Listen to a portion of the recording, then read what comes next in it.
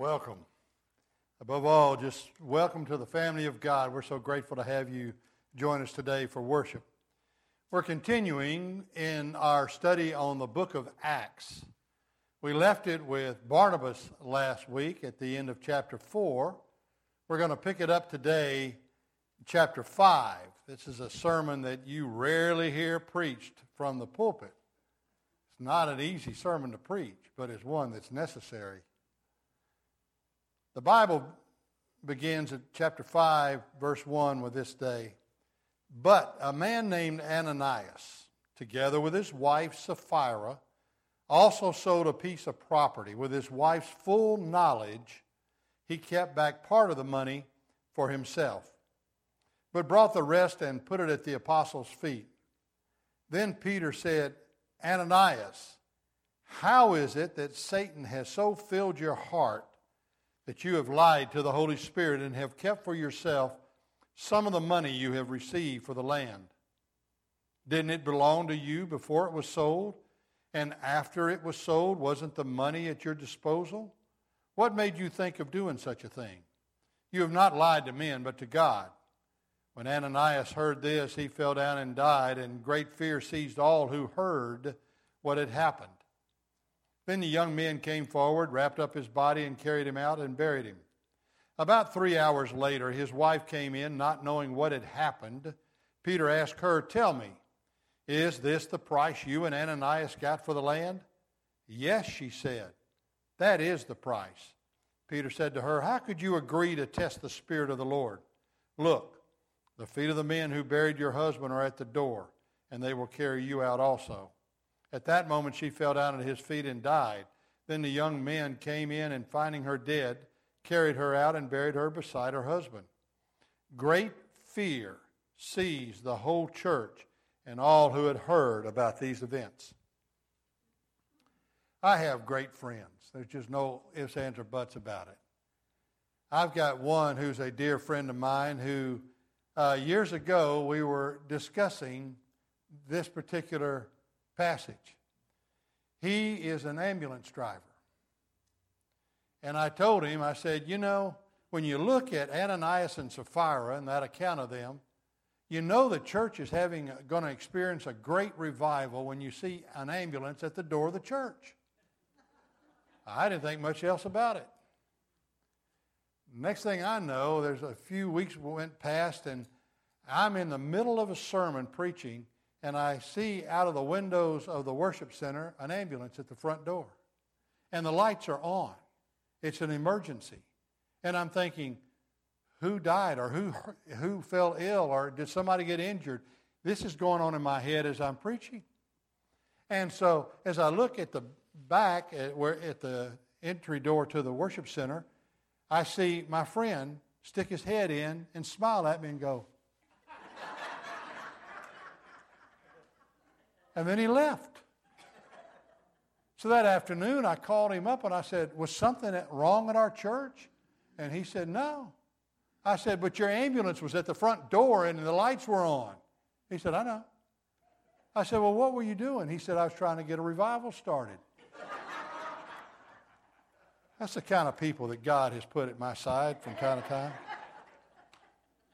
And if his daughter sees this, she just knows how much I love her. I had the privilege of marrying his daughter and his son-in-law together years ago, and they're just precious people to me. But here we are. Take yourself back 2,000 years to where the early church has just begun. Oh, we've just had Pentecost, and Peter preached that great sermon, and there were thousands of men being baptized that one day. And the Bible says they met together every single day. They devoted themselves to the apostles' teaching and to the fellowship, to the breaking of bread and to prayer. Everyone was filled with awe. It was an awesome time to be alive and well and be a follower of Jesus Christ. And there were people coming down the aisle every single day. The Bible says daily they were being added, those who were being saved. People coming into their fellowship that had just committed their lives to Jesus Christ. And it was a revival environment. It was an atmosphere that was electric with the Holy Spirit. And then we see where the Bible says every day they continue to meet together. They settled their possessions and goods and gave to anyone as they had need. And then we come forward after Peter and John were coming back from their time where the lame man was healed. And they were talking about all the things that had happened, and that electric atmosphere continued on. And then we read where Barnabas entered the picture. The Bible says all the believers were in one heart and mind, and no one claimed that any of his possessions was his own. They shared everything they had. And the Bible says there was much grace upon them all. There were no needy persons among them. From time to time, those who owned lands or houses sold them and laid them at the apostles' feet, and the proceeds of the sale were distributed among those who really had need. Then we see Barnabas, son of encouragement. The Bible says he's a Levite from Cyprus. The apostles called him Barnabas because that means the son of encouragement. Sold a field that he owned and brought the money and put it at the apostles' feet. Now, you're Ananias or Sapphira. You're sitting in that environment, and you've been watching this for days. You see how people turn their lives over to the Lord, and the celebration continues. And people are cheering the Lord, and they're giving Him the honor and the glory that He so richly deserves. And then you see people begin to through tear-filled eyes perhaps, or through a joyous heart, come and present some of their assets or their property or their possessions to the Lord. And some of them sell it and bring the money and present it to the apostles, and the apostles are so excited. So Ananias gets with his wife Sapphira, and he says, I got a good idea. I like this attention these people are getting. Ananias and Sapphira were probably public personalities. I'm thinking also that they were the kind of people that really like the spotlight being on them. You know people like that, especially those in the church. They like acclaim, they like the spotlight, they like recognition, they like to be honored. So Ananias says to Sapphira, I got an idea. You know that land that we haven't been able to move lately? Why don't we sell that? And Sapphira says, well, you know there's some needs that maybe I need to go shopping or some of these other things. He says, in my idea, why don't we give a portion, because it's money that the church doesn't have anyway. They wouldn't know. Who would know if we kept back a portion of it for our own benefit, for our own use? Who would know? She said, well, that's a good idea. Why don't we do that? And so they agreed together. It was a conspiracy of sorts. And so, here they are. Now, interestingly enough, you have Barnabas, whose name means son of encouragement. And you've got Ananias, that word comes from the Hebrew Hananiah, which means God is gracious. Then you have Sapphira, whose name means beautiful.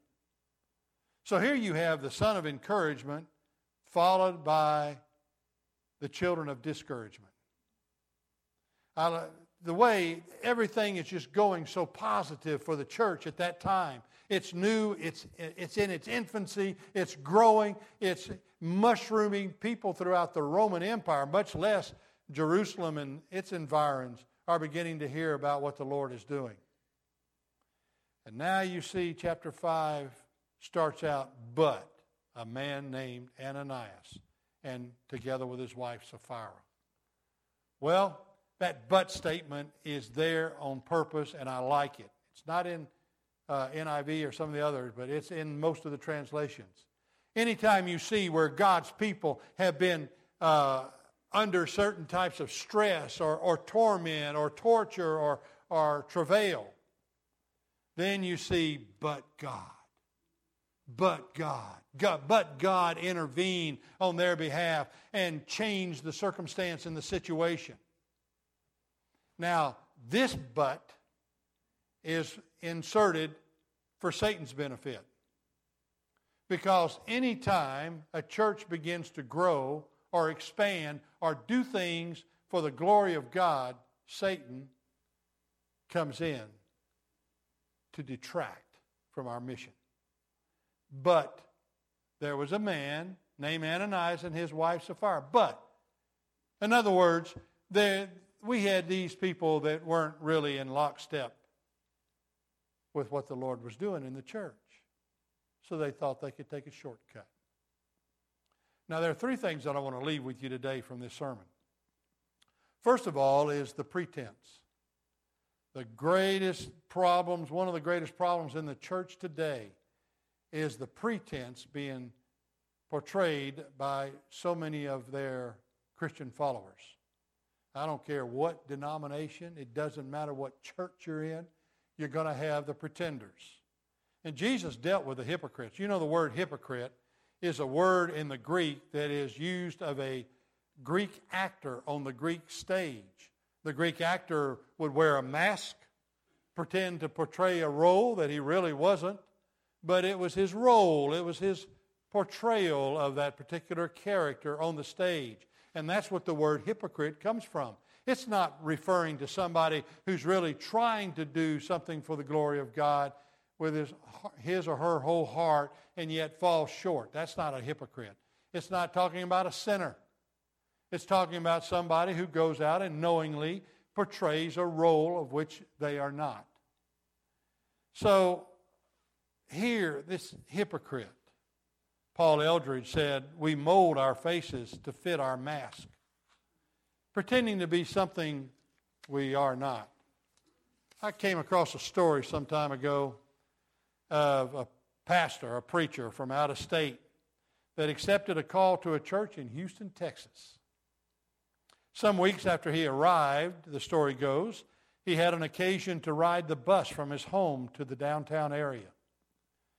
When he sat down, he discovered that the driver had accidentally given him a quarter too much change. As he considered what to do, he thought to himself, you'd better give the quarter back. It would be wrong to keep it. Then he thought, oh, forget it. It's only a quarter. Who would worry about this little amount? Anyway, the bus company gets too much fare. They'll never miss it. Accept it as a gift from God and just keep quiet. When his stop came, he paused momentarily at the door. Then he handed the quarter to the driver and said, here, you gave me too much change. The driver, with a smile, asked, aren't you the new preacher in town? Yes, he replied. The bus driver said, well, I've been thinking a lot lately about going somewhere to worship. I just wanted to see what you would do if I gave you too much change. I'll see you at church on Sunday. When the preacher got off the bus, he literally grabbed the nearest light pole, held on, and said, oh, God, I almost sold your son for a quarter. Well, the reality is, folks, that you and I are the only Bibles that some people will ever read. We are the only Christians in our post-Christian culture that some people will ever get to know intimately and personally. So, is our lives out of context or not? Are we filled more with pretension, hypocrisy, reality? Well, do they see a real personification of the Word of God when they look at us? Can they hear what we say, watch what we do, experience what we experience, and know that the Lord reigns over each and every one of us? Or is it simply pretension? Is it simply hypocrisy? Well, you're sitting there today. Which of the three do you begin to relate to more? Is it Ananias? Is it Sapphira? Maybe it's Barnabas. Well, the second thing I want you to know out of this is the accountability. You know, understand that nobody was under coercion to give anything. You're not under coercion in this church family to give anything, to be anywhere. There's no coercion. We're not going to call you up and demand certain things. That's not the way we do things. It's between you and the Lord. You give a tithe, you say you tithe. You give an offering, you say you gave it. I take it at face value. I have no earthly idea what anybody gives at any time. I don't know. I don't want to know, quite frankly. But here's the thing. God knows. God knows what we have been given by Him for His glory, and He knows whether or not we're willing to share a portion of that for His glory. I don't know. I know it in my life, and I know that one day I'm going to stand before the Lord and give an account of my life on planet Earth as to how I began to relate to His resources with which He gave me. He blessed me. None of it's ours. It's all going to remain here after we leave planet Earth. It's all going to stay in the hands of somebody else who's going to be required by God to give an account of themselves as well. And we have an accountability factor to the body, the family of God, the church body. You know, it comes down to a matter of stewardship. Antonio Stradivari, who is the famous maker of the Stradivarius violin, said, if my hand slacked, I should rob God. Stewardship is just that. It's saying, if my hand slacked, I should rob God. If God has given me these resources, this body, this mind, these instincts, these resources that He's blessed me with, and I don't use them for His glory, I'm going to be held accountable. I am going to be held accountable. Because that accountability factor is one that we need to be acutely aware of. You're going to be held accountable. Peter said to Ananias and to Sapphira, you had land. We didn't ask you to sell it, but you sold it. We didn't ask you to give the money, but you gave it. But you told us that you gave the full price tag of the land being sold. You didn't have to do that. That's your problem. And you lied to the Holy Spirit. Obviously, Ananias and Sapphira had come to know the Lord, and we assume that because he lied to the Holy Spirit, as she did. And they succumbed to the wiles of Satan, which is going to be my third point, temptation. Strong Christians are tempted. Satan was telling him, you know, you got the Holy Spirit in one ear. It's working internally in Ananias and Sapphira. And then you got Satan over here. And the Holy Spirit is saying that it would be a great thing. If this is what you want to do, this is what you feel led by the Lord to do, this is wonderful. And Satan says, I got a better idea. Let me show you how you both can be happy and come out of this thing smelling like roses. Oh, they'll love you at church. You'll be given a large portion of money that they don't have now and can be used for the glory of God and for the needs of the congregation, the church body. Oh, man, they will celebrate you. They'll praise your name. The spotlight will be on you. You can bask in its glory. Wow. So, the Bible tells us in Genesis 3:1 that Satan is the most subtle of all God's creations. He does exist, yes, and he is subtle. Some translations talk about him not only being subtle, but being manipulative, being subversive. Now, the thing of it is Satan's not going to get a whole lot of traction by standing out in the parking lot throwing rocks at our church building. But where he does get traction is by uniting with us. Man, there you go. Satan is going to come into that Bible study or that worship time or that prayer meeting that's gathered. And he's going to join in. And that subtle, that deceptive character that he is going to just work his way into the congregation and begin to divide us against one another. That's how he works. Jesus said, a kingdom divided against itself cannot stand. A house divided against itself cannot stand.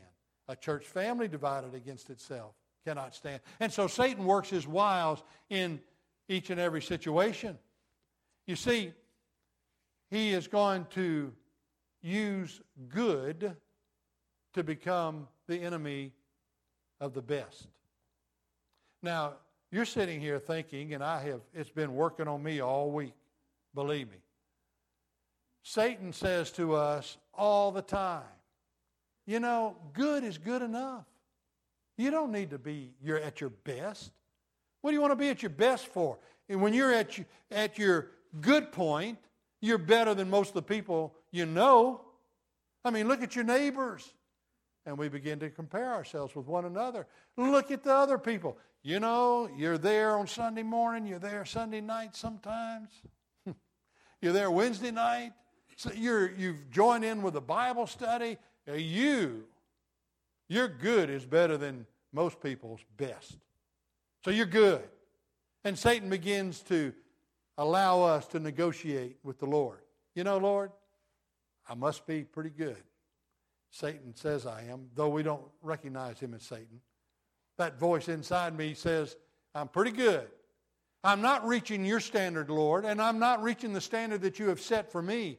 I'm not using your resources to the best of my ability and to the greatest of your glory. I'm not even involved in the church family as much as I could be. But I'm there enough, right? Right, Lord? Right? And we're waiting for an answer. Satan says, right on, dude. Good is better than best. Satan says. God says, no. When you came to me, you offered me your heart, mind, soul, and body. Two greatest commandments that Jesus told them was simply that. What is the greatest commandment, Jesus? Well, there are two. They're just like one another. Thou shalt love the Lord thy God with all thy heart, all thy mind, all thy body, and all thy strength. The second is just like it. Love thy neighbor as thyself. Upon these two hang all the law and the prophets. Upon these two, they summarize the 1,800 laws that were in the Old Testament. They summarize the 10 Commandments. First 4, man's relationship with God. Next 6, man's relationship with man. Love God first, love your neighbor. So, we have compromised with the Lord on what he requires. The Apostle Paul said in Romans 12:1, I beseech you therefore, brethren, by the mercies of God, that you present your bodies a living sacrifice, holy and acceptable unto God, which is your reasonable service. Reasonable. It's basic requirements, folks. You see, but Satan's a liar. Jesus identified him in John 8:44 as a liar and the father of lies. He deceives, he kills, he destroys. That's what he does. That's who Satan is. He lies. And he loves it when you do the same. So, here we are. We lie to ourselves a lot, don't we? I mean, we really do. Boy, that was really good. Man, that prayer, that was probably one of the greatest prayers. Oh, man. Jesus looked at the 3 areas of hypocrisy among those religious leaders. There was prayer. They loved to pray standing in the synagogue. They love that spotlight. Man, they pray those eloquent prayers. And we kind of shrink in the pew and think, I could never pray like that. Wow. Or they give alms, and when they give it very loudly and with a lot of promotion. I'm going to give you this check. I expect it to be used for a certain purpose. And the church body applauds. Jesus says, when you give alms, don't let your right hand know what your left hand's doing. Just give it in quietly between you and the Lord. Why? Because who are you going to stand in front of one day and be accountable for it? Well, and then there's fasting. Oh, those who love the spotlight, love to go around with sackcloth and ashes and a long face and people would look at them and they knew they were down in the dumps. What's wrong with you? I'm fasting. I'm fasting. Well, aren't you religious? Aren't you spiritual? We do that because we like the spotlight on ourselves. We like people to see our spirituality. We wear it on our sleeve. But yet, behind the scenes, we're not so spiritual. We're not so gentle with other people. Satan is happy when that happens, but God's not. Peter said, you didn't have to give the land to us. You didn't have to give the money to us. God's going to provide for us. You did this in agreement with God, and yet you lied not only to the Holy Spirit, but to the Lord. And ultimately, you lied to the church body. Well, who do you most closely identify with today? Is it Ananias? Is it Sapphira? Is it Barnabas? Maybe it's even Peter. The question is asked of you, have you been satisfied with giving God good and not your best? Have you been self-satisfied with just getting by spiritually? Maybe comparing yourself with other people and not with God's own measurement? Do you know Him as your personal Lord and Savior? Have you trusted Him as your Lord and Savior? Have you followed Him faithfully in public profession of faith, scriptural baptism by immersion? Are you looking for a church family? This is an opportunity for you to come forward. Well, for all of us, it's an opportunity for a spirit of rededication. And I pray that if there's any one of you here presently or online that is watching this particular worship experience who would like to talk to me, either here personally, make an appointment with me, call me on the phone, talk to me about this decision of yours, what the Lord is leading you to do, whatever the case might be, I'm available to you. Whenever you need to talk, I'm available to you. Let me know. Would you stand with me in prayer?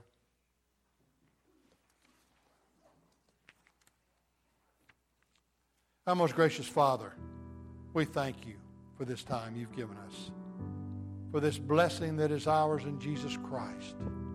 Lord God, search our hearts. Try our reins to give every one of us according to the fruit of our doings. Father, forgive us for allowing good to become the enemy of the best. Forgive us for putting forth a half-hearted effort when we serve you and serve others. Forgive us for not allowing ourselves to become that living sacrifice that you expect us to be. Thank you. Thank you, Lord Jesus, for the decisions that have already been made this morning, for those that will be made in the moments and days yet to come. Be with us now, Lord. May we honor and glorify you above all things. Father, you so richly deserve it. For it's in Jesus' name we pray. Amen. And I pray that as you leave this building that you'll draw closer to the Lord and that you'll give him your absolute best. May the Lord be with you each and every day.